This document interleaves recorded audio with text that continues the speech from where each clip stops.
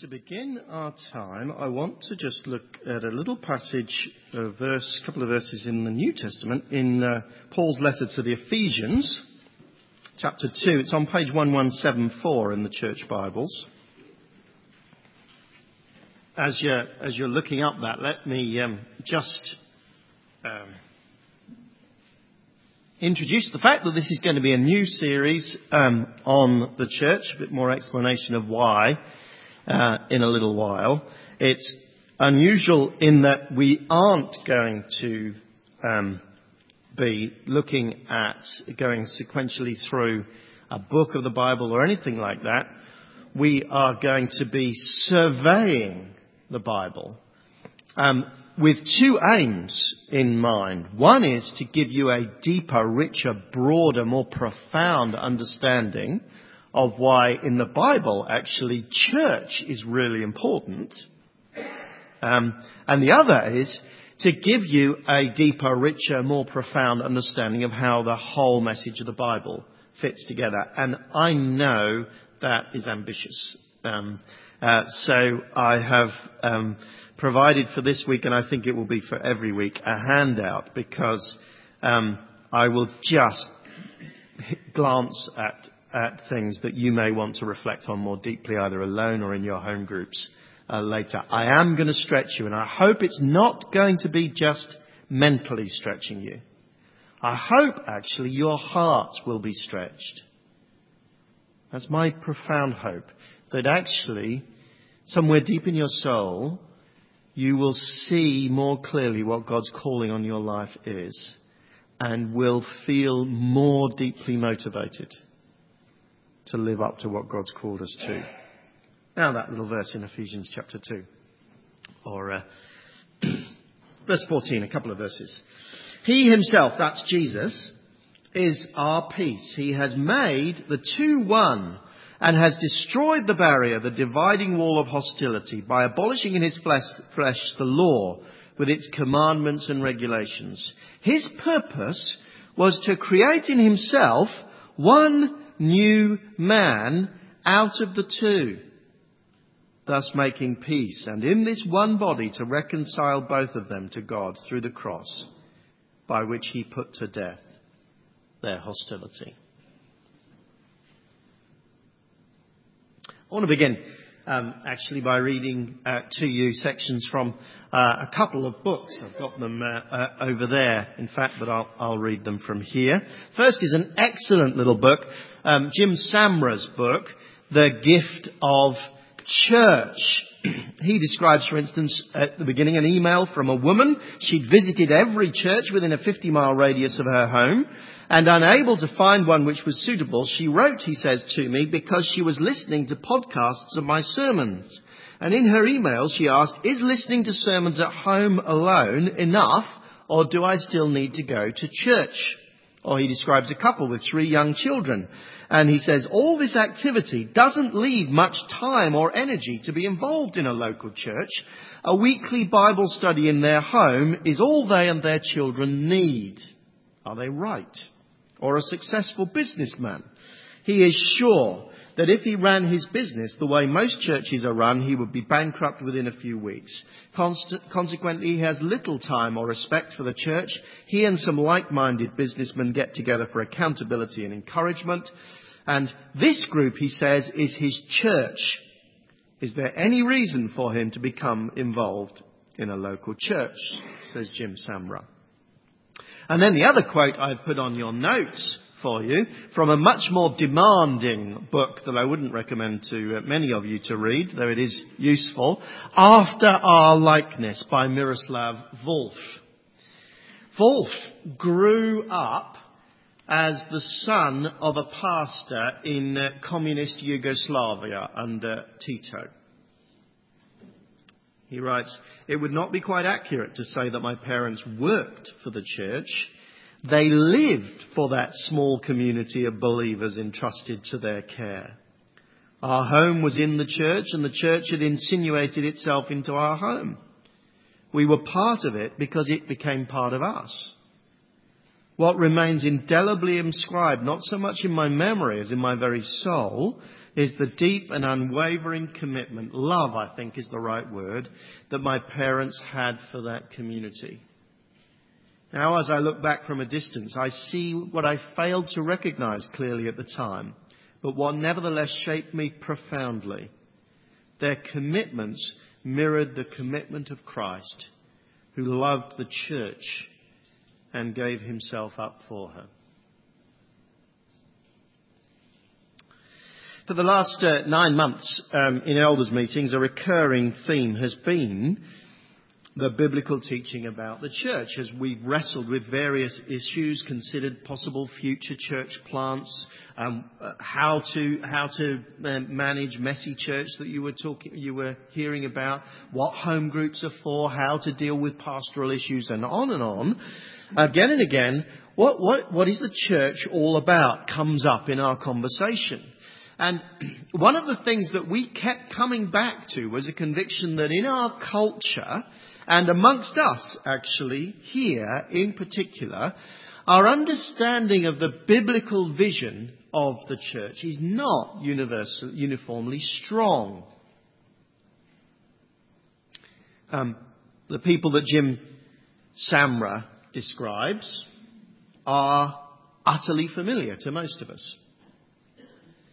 And what Miroslav Volf describes as church is as foreign to us as a bird of paradise in the Arctic. So we decided that I should teach a series on the church, as I've already said. And we could have gone through all the New Testament passages on the church and built up a picture of what it should be like. But as I meditated on it, I became convinced that there is something more fundamental that I need to show you. And that's what I want to try and do over the next few weeks. I want to try to show you that local churches, like this one, are vital, pivotal. They are a central part, the central part at this moment in history, in God's plan for his whole creation. They are vital and central in his plan for the world, but a local church is vital and central in his plan for you too, as an individual. If you wanted one statement from Jesus about why he died on the cross, you couldn't do much better than his statement, "I will build my church." So we're going to try to do that over the next few weeks. We're going to try to look at what I've called the communal vision of the Bible. And this week will just be an introduction as we begin to look at it. We need this week, for instance, sorry, there's Wolf's book, to think just for a little bit about some of the challenges that there are to the Christian church in the 21st century. And I could have named lots. I'm not going to talk about the overrising opposition, for instance, that there clearly is to the church at the moment in our culture. I want to talk about some other issues. One of the things that really challenges local churches is the incredible mobility that there is in our culture. We move around a great deal. Do you know the median time that people have spent in this church is 4 years? And the average time that a new person coming to the church will stay, it has been for the last 14 or so years that I've been here, the average time that they will stay is 3 years.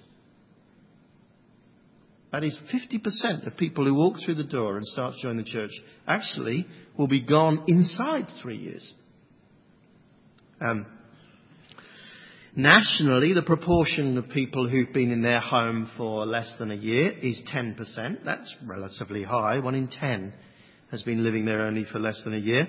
But to be honest, amongst us, I think it's closer to 20%. And in some parts of inner East Oxford, I reckon it gets to 50% of people have only been in there where they're living for a year or less.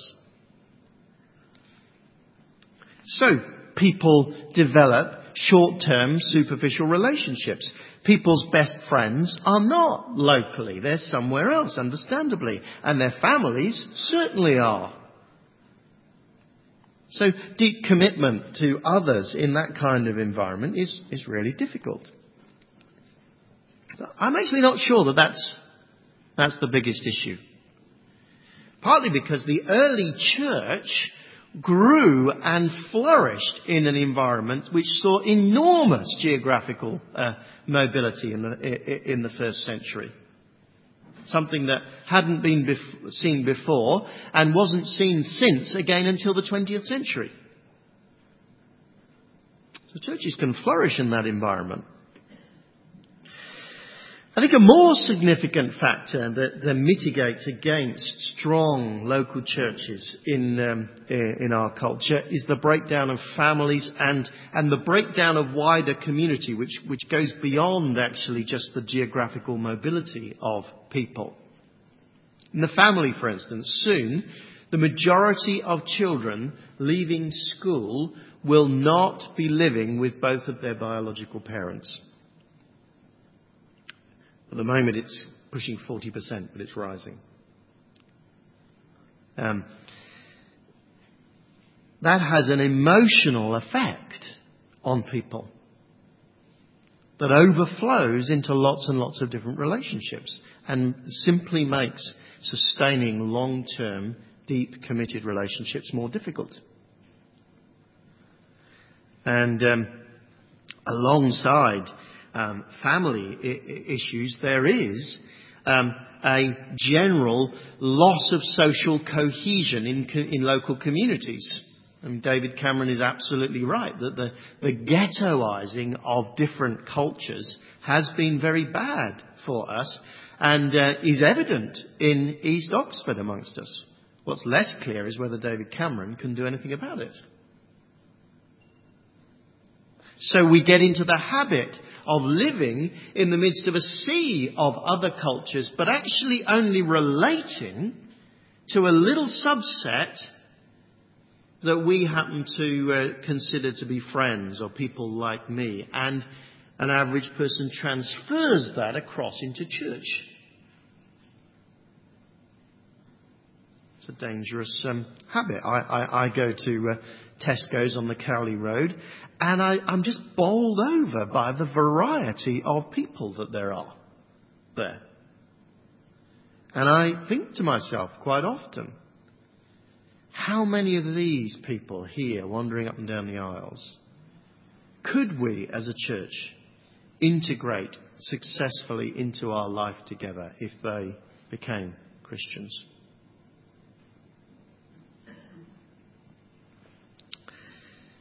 No, it is the essence of church, as I'm going to try and show you over the next few weeks. It is the essence of church is that it brings together different cultures that would not naturally relate. But we are not good at that. And actually the culture stretches that ability in the church more and more and more, because, to be honest, say in an average community in the past, you wouldn't have had to cross that many barriers in order to be a reasonably comprehensive kind of community. Now you do. Really hard then not to withdraw back into that ghetto.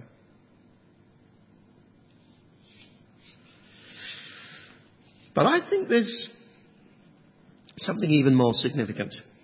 What many people call a postmodern ethos. Let me explain what I'm talking about.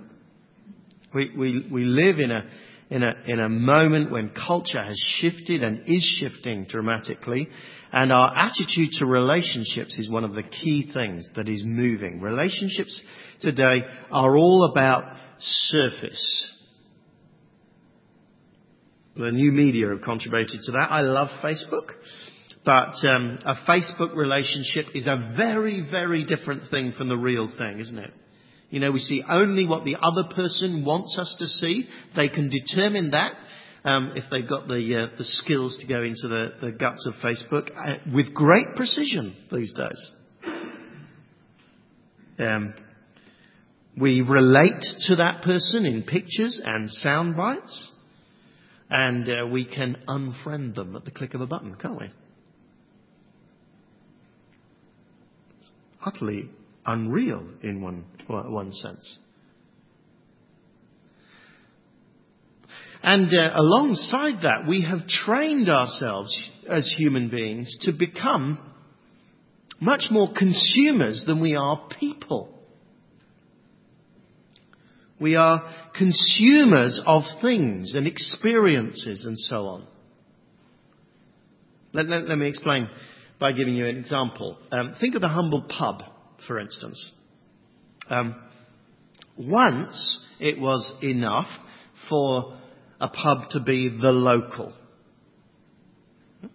People went along to it because a major part of their agenda was to relate to other local people. But actually, if you go to Magdalen Road, where the church building is, it is equidistant between two thriving pubs, one of which is a gastro pub and has recently got a Bib Gourmand award for the Michelin Guide 2011, and the other of which has very, very successfully created a clever Oxford brand, the Rusty Bicycle. It's a faux pub, faux local, a pseudo local. That came home to me when I was walking along Magdalen Road and someone came up to me and said, is this Magdalen Road? And I said, yes. And they said, could you tell me where the Rusty Bicycle is? And I showed them that. It feels like a local in lots of ways, but it's branded. That's what makes it successful. People are consumers. You go a long way to find a pub that feels like a local. There is irony. So we live actually in a world, and we could have gone on with example after example after example, a world that actually mitigates against the formation of deep relationships and deep communities. And people feel that as a deep loss. But they don't have the capacity to do anything about it. The Bible says that actually that loss is very, very real. Because it says, if you're not in deep relationship with other people across barriers, you are living a subhuman life. That's what I want to try and show you this morning. It's actually at the heart of what it means to be human beings that we need community. Not surface communities, not just my friends that I happen to like, but a truly diverse community. And I want to do that by taking you to Genesis chapter 1. So open it with me. At Genesis 1, verses 26 and 27. Because there, the Bible gives a first hint that relationships image God. God said, let us make man in our image, in our likeness. Let them rule over the fish of the sea and the birds of the air and over the livestock, over all the earth and over all the creatures that move along the ground. So God created man in his own image. In the image of God he created him. Male and female he created them. This is actually an amazing couple of verses in Genesis chapter 1. And I want to show you why.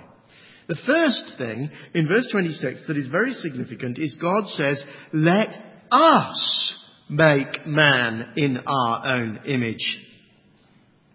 Are there lots of gods? Well, the Bible and Genesis 1 in particular is absolutely emphatic. There are not lots of gods. There is one God who creates everything simply at his word. Some Jewish scholars who wrestled over this suggested that he's addressing the angels. But even that doesn't work, I don't think, because the Bible again is emphatic that angels are not involved in creation. They simply watch in awe. Not surprisingly, actually, since the earliest days of the church, Christians have wondered whether this is a first hint of the Trinity, Father, Son and Spirit, cooperating in the work of creation. And though a full doctrine of Trinity, God the Father, God the Son, God the Spirit, is absolutely a long way from this text, it is significant, I think, that God says, let us make man. It's probably best to understand it as deliberative. That is, that he is deliberating, he is talking to himself. But even that, you see, shows that somehow within the Godhead there is distinction. There is a sense of passing an idea from one to another. There is something there that takes us beyond a simple picture of God spoke and it was so, to a God who somehow is relating within himself.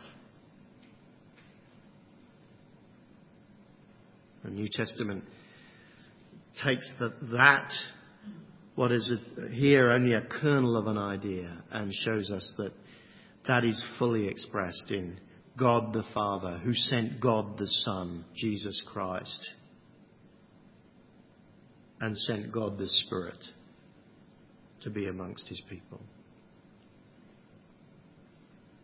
So if that is not set out here, nevertheless, that somehow that relational dimension to God is. And then there's a second thing that we really need to notice in these two verses. It's found in verse 27. So God created man in his own image. In the image of God he created him. Male and female he created them. Okay. There is in the human condition what biologists call sexual dimorphism, but it's far more profound than simply the biological differences between men and women. No, somehow, until God had created a man and a woman, two human beings who were somehow complementary and different from each other, and called them into relationship, somehow he hadn't completed that process of making human beings in his image. And we can see, can't we, why, if we've taken seriously that plural, let us make. God is, in his essence, a relational being. And it is one aspect of the essence of what it means to have the dignity of being called in the image of God, that we too are relational beings. And that gets worked out in the Bible in terms of marriage. For instance, just across the way in Genesis 2:24, we see marriage as being described as the two becoming one. So marriage, says the Bible, images that in its ideal. But the New Testament does something very interesting with this language and this idea. The New Testament relativizes marriage. The New Testament says, marriage is a great place where you see a relationship being worked out and human beings therefore coming to image God as they relate together. Marriage is great, but there's somewhere else where it happens too. It's in the church. For a Christian, you see, your marital status is not the most fundamental thing about you. your relationship to God's church is. And that's what, in that passage in Ephesians, which you might want to turn up again, Paul is alluding to. He works it out in lots of other places, but here it's quite interesting language. Did you notice that? He's destroyed the dividing wall of hostility in verse 4 between, he uses two example groups, Jews and Gentiles, but he's just using it as an example. The dividing wall of hostility between people who are naturally not, naturally at odds with each other by abolishing in his flesh the law with its commandments and regulations. And then here it is.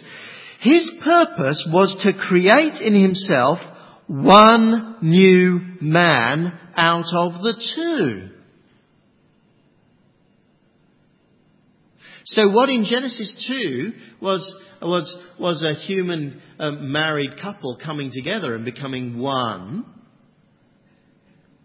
is now in the New Testament seen in God's church, creating a corporate person, the body of Christ. We are brought together as one in Christ, says the Apostle Paul.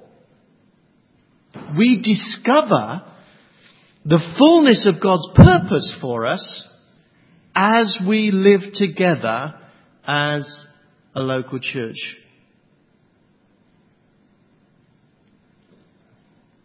That's what I want you to see this morning. That's the central thing that I want you to understand. In pursuing diverse relationships amongst God's people, learning to live and work together, learning to love across barriers, it's in that we become fully human. If you are not committed to relationships across the full range of the people who are in Christ together, you are not living up to God's calling for you. You are not imaging God. You are living a sub-Christian, subhuman life, says the Bible. And in a sense, and here's where I can only very, very briefly just sketch it out, and we'll look at it more over the coming weeks. In a sense, the whole of the rest of the story of the Bible is actually a story of true and false ways of forming communities.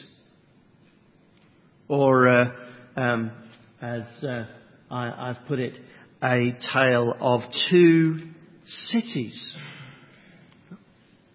So here's how the story goes. Let me just sketch it for you very, very briefly, and you might want to look at it more in your home group before we come back to this foundational thing.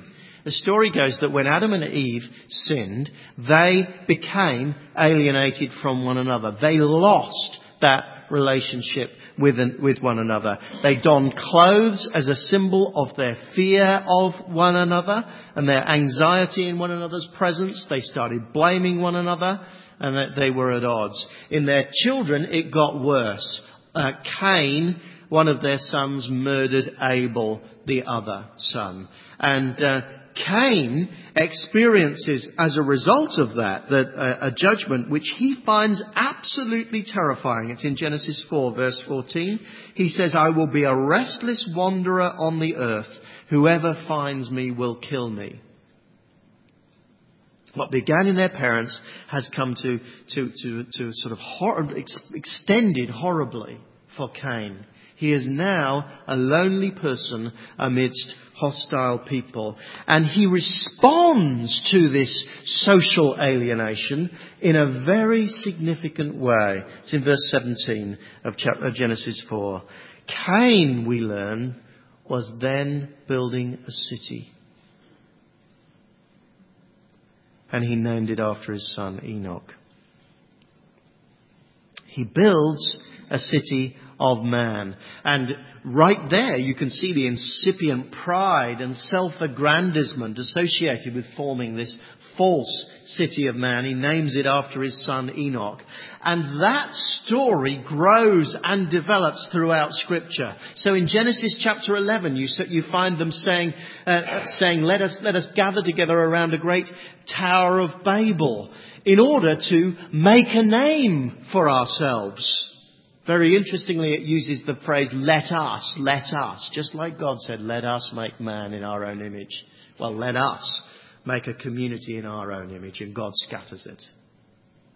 And then Babel actually becomes Babylon historically. And Babylon becomes proverbial for not only that culture, but cultures in general, which are characterized by violence, by pride, by excessive luxury, and by the oppression of God's people.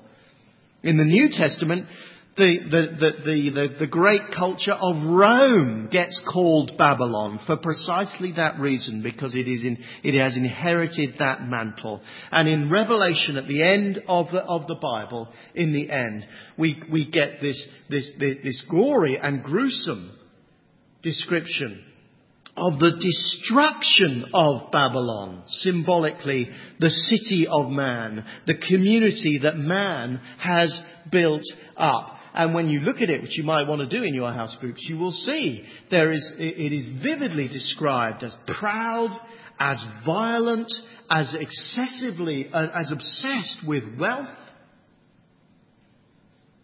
How familiar is that?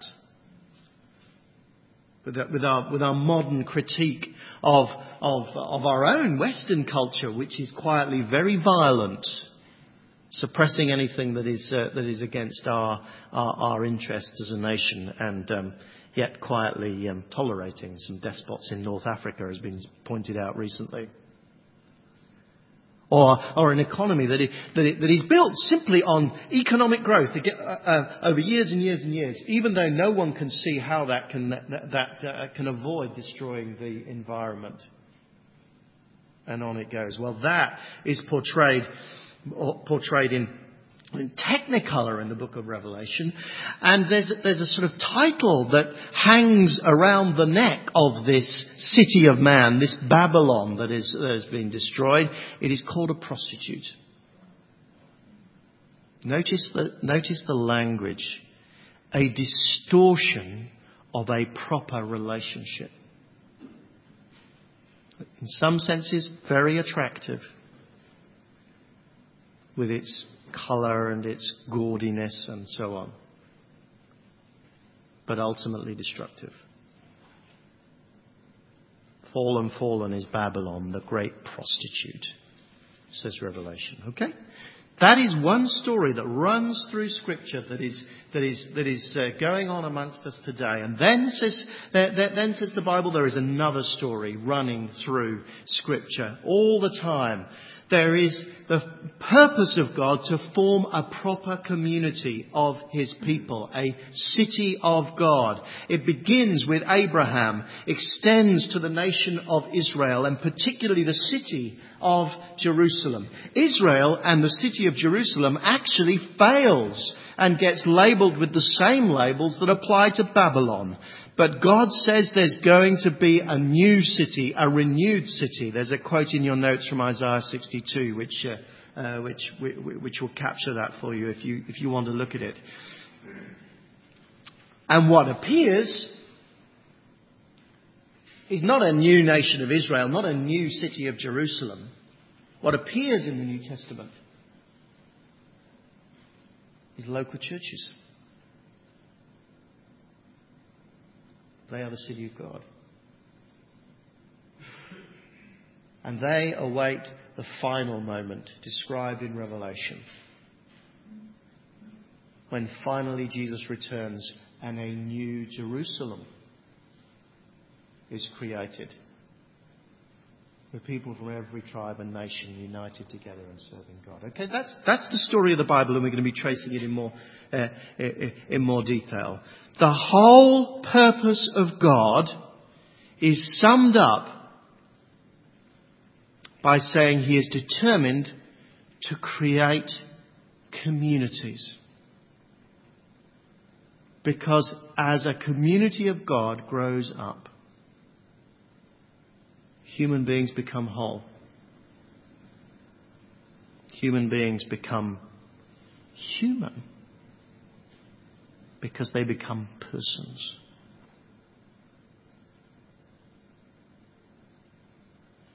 So you see,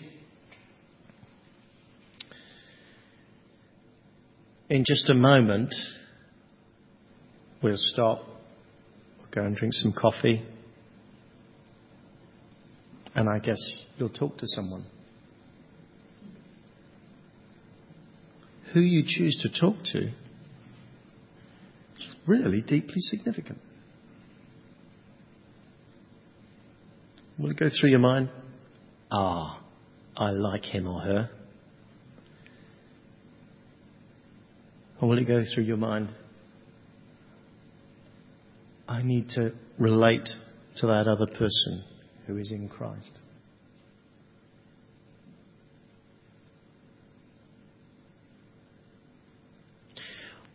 What decision you make then and over the rest of your life will determine